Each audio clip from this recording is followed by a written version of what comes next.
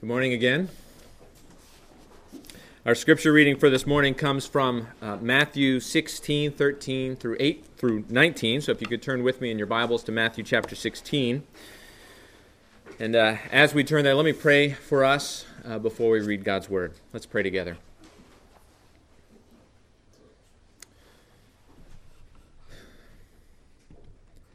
Our Father, we come to you this morning again to hear from you, to hear and to understand, to believe. We come to see our Savior more clearly and what He has done for us. We come to rest more fully in your grace, to understand your plan that you made from before the foundation of the world and have been working out ever since.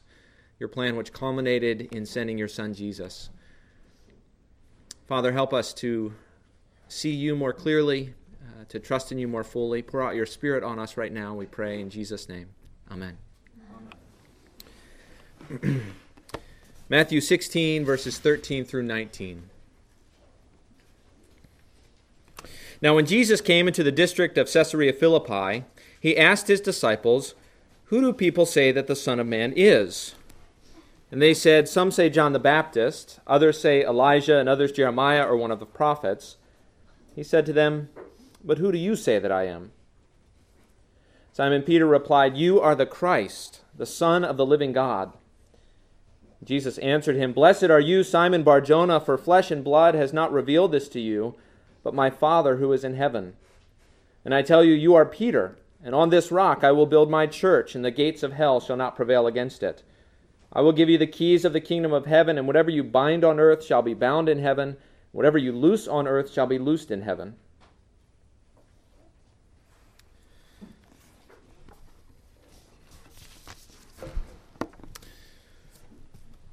Well, there are lots of questions in the Christian life. There are questions about why do we believe what we believe? Why do we do what we do? Why do we focus so much on the Bible? Why is the church so important? Who belongs to the church? Who doesn't belong to the church? What are the criteria for that? There are questions about our beliefs, questions about our practices, questions about our community. Interestingly, many of those questions are addressed in one way or another in the few verses that are in front of us this morning. In some ways, these verses are one of the high points of the Gospel of Matthew so far, second only to what we call the Great Commission, which is at the end of Matthew in Matthew 28. So I just want to jump right into these verses this morning. It'll be a little bit more teaching than preaching this morning, if that distinction makes sense. And I should say also there are a lot of things in these verses that have been debated for 500 years or so. We're not going to solve all of those debates this morning. I'm sorry. But we will do our best to understand these verses a little bit better, hopefully, than we did when we came in. Our outline is on the back of the bulletin. You can see it there. We're going to talk about the rock, the assembly, the key, and the cord. First, we'll talk about the rock. We talked about this a little bit last week, you may remember, but we're going to look at it again. So let me just read again, 13 through 17. Now when Jesus came into the district of Caesarea Philippi, he asked his disciples, "Who do people say that the Son of Man is?" And they said, "Some say John the Baptist, others say Elijah, others Jeremiah or one of the prophets." But he, Jesus, said to them, "But who do you say that I am?" And Simon Peter replied, "You are the Christ, the Son of the living God." And Jesus answered him, "Blessed are you, Simon Bar-Jonah, for flesh and blood has not revealed this to you, but my Father who is in heaven." So Peter proclaims Jesus to be the Christ. Amidst all the speculations of the crowds, these 12 followers of Jesus, they alone seem to get it right. They know that Jesus is the Christ, the Messiah. Now the Messiah was the promised king of Israel, who was to come to restore Israel, to defeat her enemies, and to sit on the throne of David forever. That's who Peter says Jesus is. And this thought, that didn't come to Peter out of his own imagination. It wasn't that he was somehow alone smart enough to figure it out and put the pieces together. Jesus says this was revealed to him from God the Father. It came from God. That's how Peter could figure this out. But then Jesus makes this startling statement in verse 18. He says, "And I tell you, you are Peter, and on this rock I will build my church." Now, like I said a moment ago, there's a lot of debate about what Jesus is saying here. And the main question is, what is the rock that Jesus is talking about? Jesus says he's going to build his church on the rock. What is that rock? That's the big question. And there are a couple of interpretations that have been given. I went over a couple last week. I'm going to go back over them and add one more, actually. There are three conclusions people often come to. The first is that Peter himself is the rock. Right? Jesus says, "You are Peter." And Peter means rock. It's Greek for rock. And Jesus says, "You are Peter, and on this rock I will build my church." And so some people say, clearly Jesus is saying, Peter is the rock upon which the church is built. The second interpretation or possibility is that Peter's confession is the rock. Peter has just confessed that Jesus is the Christ. And in light of that, Jesus makes this statement. Those who advocate this view point out that the word Peter, Petros in Greek, is different from the word rock that Jesus uses afterwards, which is Petra in Greek. Petra, like the 80s Christian rock band, for anybody who remembers that. Petra means bedrock. Petros means pebble. So Jesus is saying, "You, Peter, a pebble, but on the bedrock of your confession I will build my church." The slight weakness of that is that Petros and Petra can be used as synonyms, though they can have distinct meanings. So it depends on which way you take it, right, in this particular verse. There's a third interpretation, which is that the rock is Jesus himself. Again, that makes use of the word difference between Petros and Petra. It also makes use of the broader context of the Gospel of Matthew. Because Jesus, you may remember earlier, compares his word to the rock in Matthew chapter 7. But later in Matthew 21, Jesus himself is called the stone that the builders rejected that becomes the cornerstone. This understanding that Jesus himself is the rock also makes use, actually, of Peter's teaching later. Later on, Peter writes a letter, the letter of 1 Peter, and in that letter, he identifies Jesus as the living stone, which is the cornerstone of the church. Okay, so Peter himself, when he starts talking about the rock, he has no delusions that he himself is the stone, but he points to Jesus. Jesus is clearly called in Scripture at multiple places the cornerstone of the church. Now, I actually think that all three interpretations have some truth and validity to them, and you have to actually take them together. Peter confesses Jesus as the Christ, and in response to that, Jesus confesses Peter. "You are Peter, and on this rock I will build my church." The rock of Peter's confession, right, is the rock is Peter's confession of Jesus as the Christ. Not the confession itself, but the confession of Peter, the apostle. Apostle, by the way, means one who has been sent out. Jesus appointed 12 of his disciples, 12 of his followers, to be apostles, to be official delegates. And so when we talk about the apostles, we mean those official delegates of Jesus, those 12 people that Jesus himself sent out. And when we talk about apostolic teaching or the apostolic church, as we confessed earlier in the Nicene Creed, you may remember we said we believe in one holy Catholic and apostolic church. When we say that, what we mean is we're talking about the teaching of the apostles or the church as it's founded on the teaching of the apostles. That's what we're saying when we say we believe in the apostolic church. We believe in the church founded on the teaching of the apostles. And it's the apostles, you may remember, as a whole, that Paul says later in Ephesians, are the foundation of the church. In Ephesians chapter 2, we read it earlier. We read that the household of God is built on the foundation of the apostles and the prophets, Christ Jesus himself being the cornerstone. So there, both of those two are put together, Jesus and the apostles being the foundation of the church.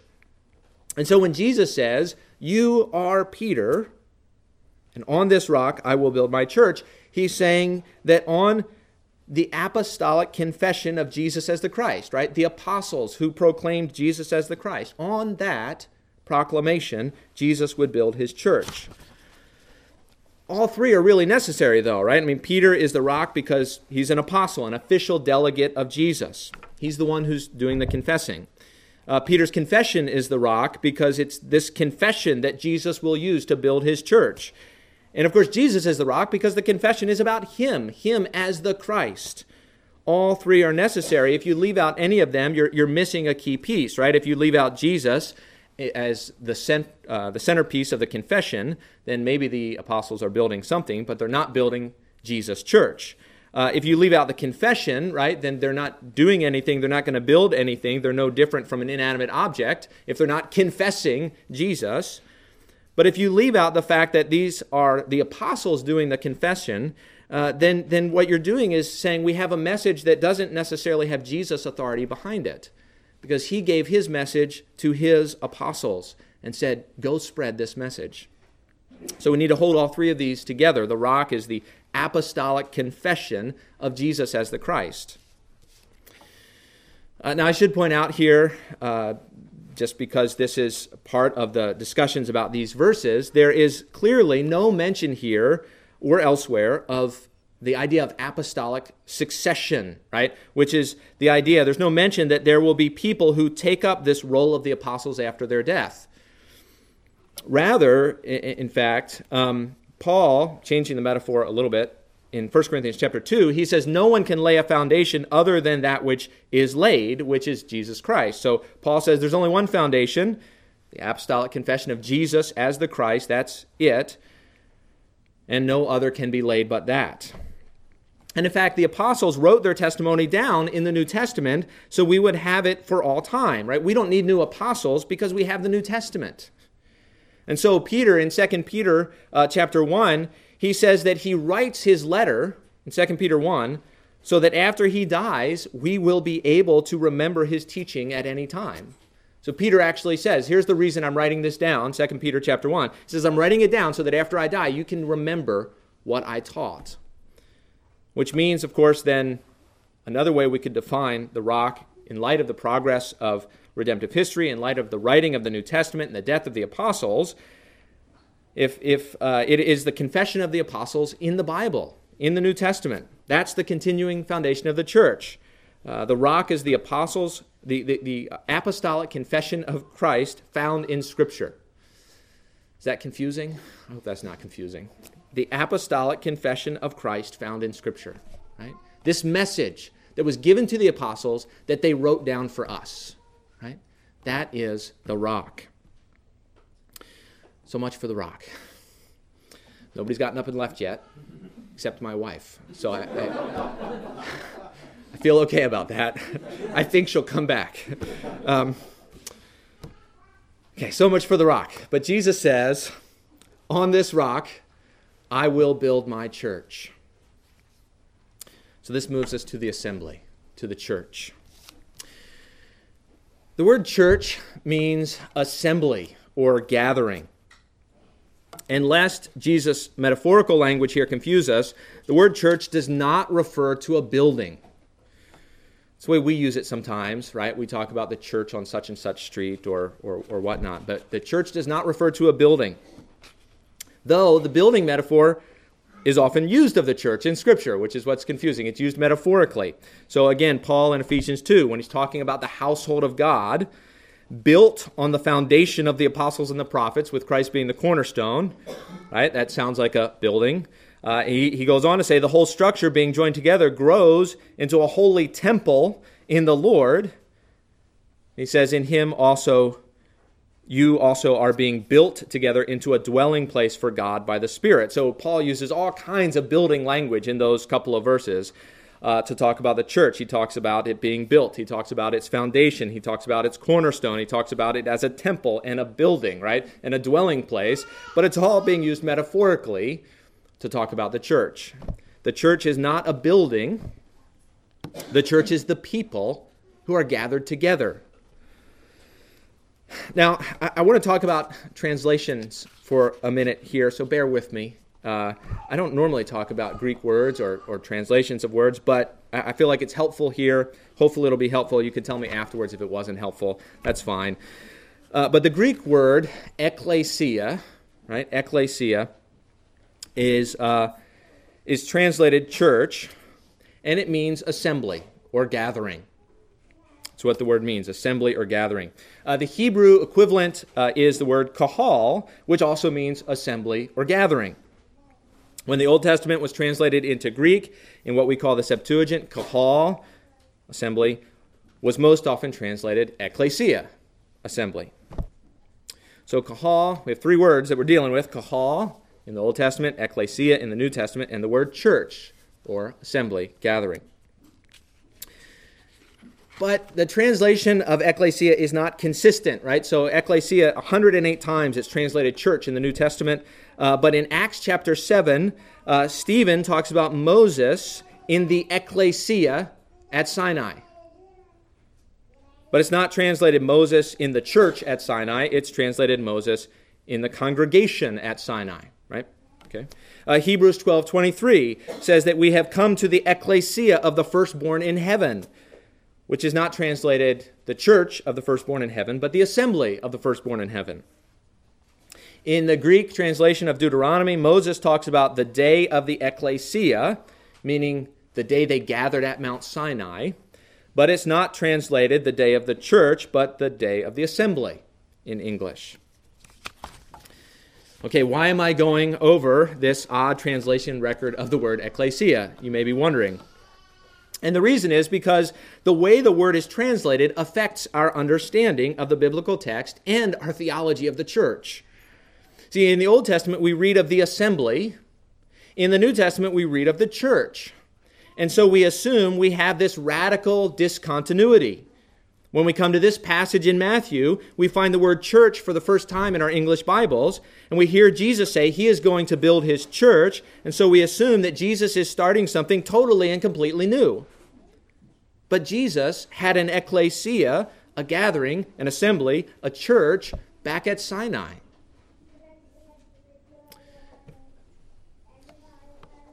Think about this analogy, right? Imagine a computer company founded in 1976, and it announces in the 2000s that it will begin building itself not on computers alone, but on mobile computing devices like the iPod and the iPhone. And from there, it goes on to become the world's second largest information technology company. I won't name that company, right? But you wouldn't say that this company began in 2007 with the invention of the iPhone. You would say that it took a radically new focus around a radically new product, but it didn't begin there. It began back in 1976, right? So when Jesus announces to Peter that on this rock he will build his church, it doesn't mean actually that he is going to start something totally new. It does mean that he is going to do something totally new, because his assembly, his gathering, his church is no longer going to be centered on Jerusalem or centered on the temple or centered on the law, but it's going to be centered on the confession of Jesus as the Messiah. See, Jesus is not talking here about the formation of the people of God around him, but the reformation of the people of God around him. You see, there's this theme in the Old Testament about the gathering and the scattering and the remnant of God's people, right? So God gathers his people to himself like sheep to a shepherd, but judgment happens and they are scattered among the nations and they go all over the place, but then a remnant remains and God regathers his people around himself. Jesus is announcing here that he will regather the remnant around the apostolic confession of Peter and his fellow apostles. Jesus is the good shepherd who has come to gather the scattered sheep of Israel around himself. That's what he's saying here. Now, Jesus goes on to say that the gates of hell will not prevail against this gathering. And we have to understand hell is not a place ruled by Satan as in popular mythology. If anything, Jesus calls Satan the prince of this world, not the prince of Hades. But hell, or Hades, is the grave. It's the place of the dead. And Jesus is either saying that death itself will not conquer the church, or that the church will conquer death. That the defensive system of hell, its gates, right?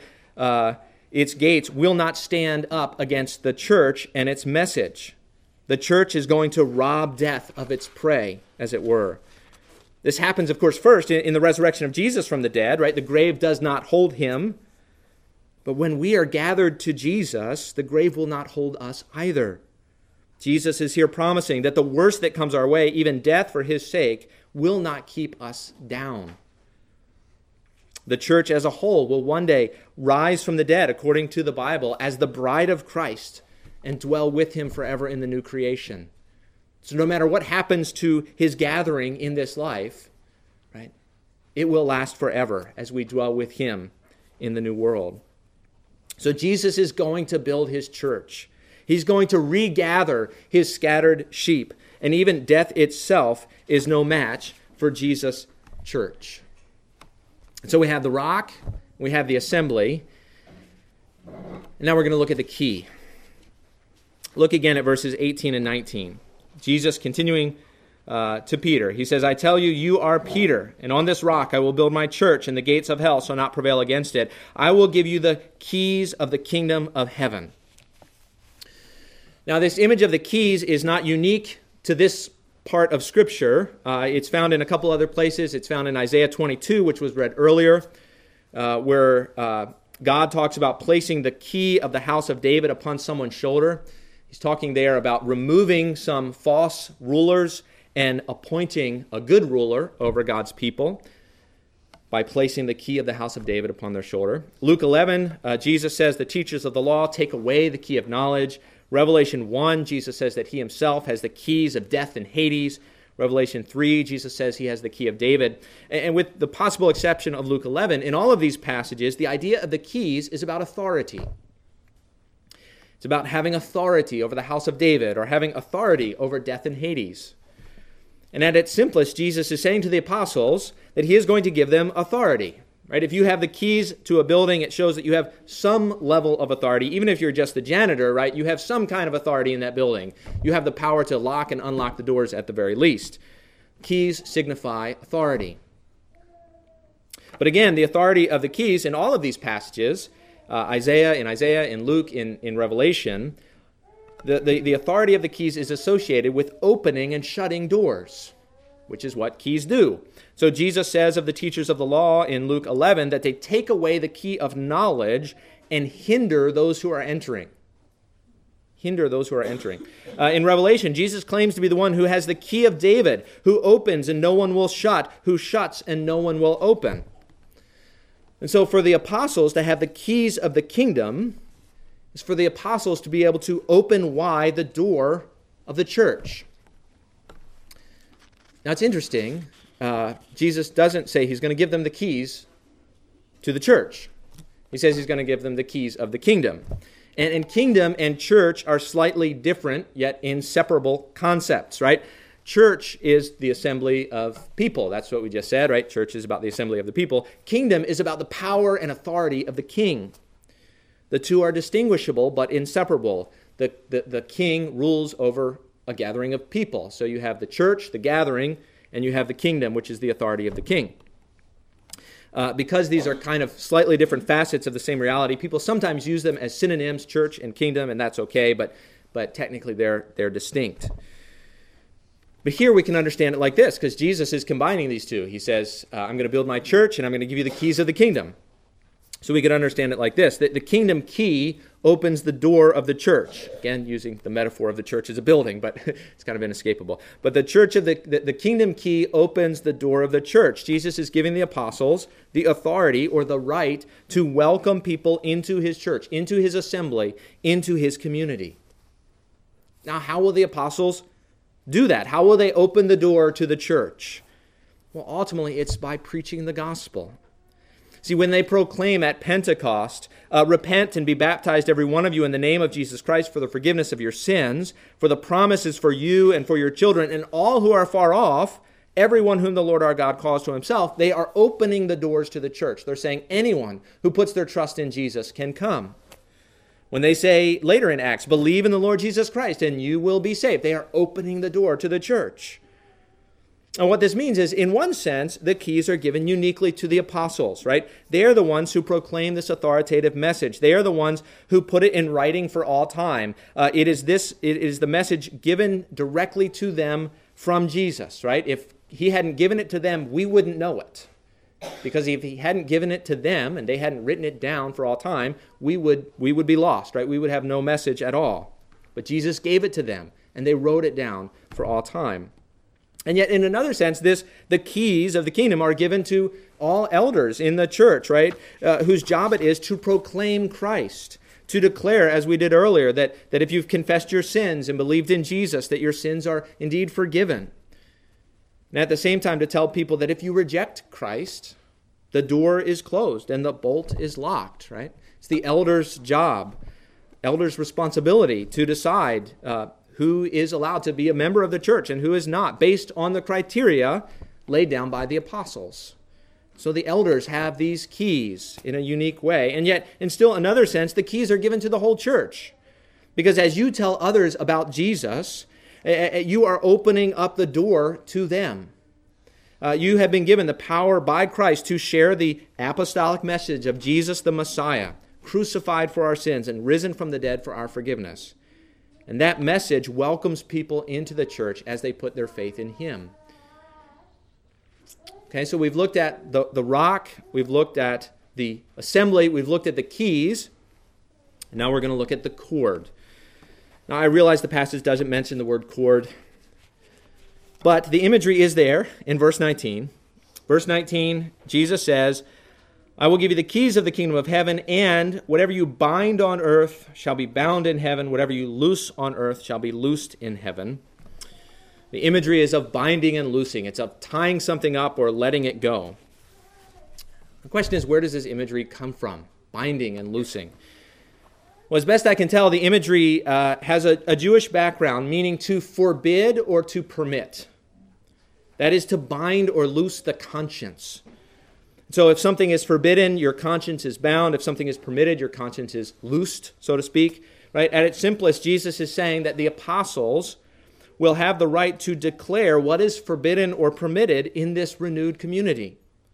Every community, every society, right, has some standard for what it looks like to live as a part of that community. And Jesus is saying that the apostles will have the authority to declare that standard. He's saying that the apostles he's not saying that the apostles make up that standard, right? In fact, if you look at your footnote in the ESV, if you have an ESV, maybe other Bibles might have the same footnote, but in verse 19, there's a footnote, and in light of that footnote, the verse reads like this: whatever you bind on earth shall have been bound in heaven, and whatever you loose on earth shall have been loosed in heaven.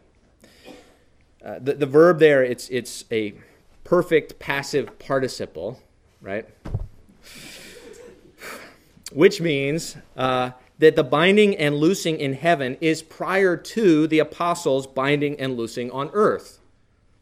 Okay, so what Jesus is promising then is that what the apostles do on earth is reflective of what has already happened in heaven. They're not making it up, right? They are reflecting what God has already decided in heaven. God is at work through the apostles, is what is his promise, what Jesus is promising here. Now, really, this is something that we've always believed in the church, okay? Jesus is saying that the apostles, not me, not the elders, not teachers, not pastors, not bishops or popes, right? That the apostles had authority to declare what was forbidden and what was allowable in Jesus' new community. To put it differently, Jesus is saying that the teaching of the apostles will regulate the life in this new community. Again, this is really something we've always believed. Maybe you didn't realize it, but we did, because we believe that the Bible regulates our faith and life. Right? The Bible, the teaching of the apostles and the scriptures regulate our faith and life. Why does it do that? Because Jesus gave his apostles authority to open the door of the church and to teach how we are to live once we're in. This means that if we want to know what to believe or how to live, we turn to the teaching of the apostles in the scripture. As Christians, we frequently fall back into self-reliance, at least I do, I know, and we often flounder because we don't know what's best in life. What do I do in this situation? How do I work this thing out? But the truth of the matter is, God has given us, has blessed us by giving us the scriptures to guide us. Right? He hasn't left us to our own devices. He hasn't left us to figure out everything on our own. We can turn to the teaching of the Scriptures, right? Particularly both the Old Testaments, but also the New Testament, the teaching of the apostles found there. Now, there's another way to understand this passage, this verse, actually. And it's another way that Jewish people, again, used those terms historically, and it had to do with expelling or receiving people into a community. If this is the case, of course, then Jesus is simply expanding on the keys. The apostles then are given the right to declare who is and who is not a member of the church, which we've already seen. So the question is, which is it, right? Are the apostles given the right to set down what is forbidden and permitted in Jesus' church, or who is expelled or received into Jesus' church? You see the difference there? Maybe? Hope. The two, though, are actually not that far apart. And with that, I finally get to the broader context in Matthew, which I want to step back just for a minute. Normally you set the context ahead of time. I'm coming to the context at the end. It's all backwards, I know, but I think it works. Think about what has been going on in the Gospel of Matthew so far. In chapter 14, Jesus is contrasted with Herod. Herod is the bad shepherd who fed on the sheep of Israel. He uses his authority for his own good. While Jesus, later in the chapter, the good shepherd, fed the sheep of Israel. He fed about 5,000 of the sheep of Israel. He's using his authority for their good. Then we get to chapter 15, and the religious authorities complain that Jesus' disciples don't wash their hands. See, they want to keep the disciples from eating because they don't follow the traditions. Now, Jesus, at this point, teaches that it's not what goes into a man from the outside that makes him unclean, but what comes out of his heart, which really is amazingly profound. In one simple statement, Jesus declares that all people are clean outwardly and all people are unclean inwardly. Specifically, Jesus is saying that eating what was formerly unclean, right, things that were unclean, eating those things is permitted, Jesus is saying. For the Pharisees and scribes, eating with unwashed hands is forbidden. Jesus says, no, eating anything is permitted because it's not what comes into your body that makes you unclean. You see, the Pharisees want to bind the consciences of the disciples, not allow them to eat certain things with their hands a certain way, but Jesus is loosing their consciences, saying, go ahead and eat those things. It's not unclean because outward things are not what make you unclean. Then next we have the story of the Canaanite woman. A woman who was totally unclean as to her outward condition. Jesus tests his disciples a little bit to see if they've gotten the lesson about clean and unclean. And he says to his disciples that he was sent only to the lost sheep of the house of Israel, not to these Gentiles, not to this woman. Of course, they fail to get it. They don't respond, which is kind of unique for them. They're so dumbfounded, they just don't even say anything. She, on the other hand, begs for grace that she knows she doesn't deserve, and Jesus gives it to her. Right? He shows her grace. What does this little story show us? What does it tell us? Well, it tells us that by permitting the disciples to eat with unwashed hands, by declaring all foods clean in that way, Jesus has redefined who is allowed to be a part of his people. She can be a part. This unclean Canaanite woman can be a part because it is not about outward uncleanness, but about coming to Jesus to beg for grace. Any who come and ask can have it. Grace is there for the asking, Jesus is saying.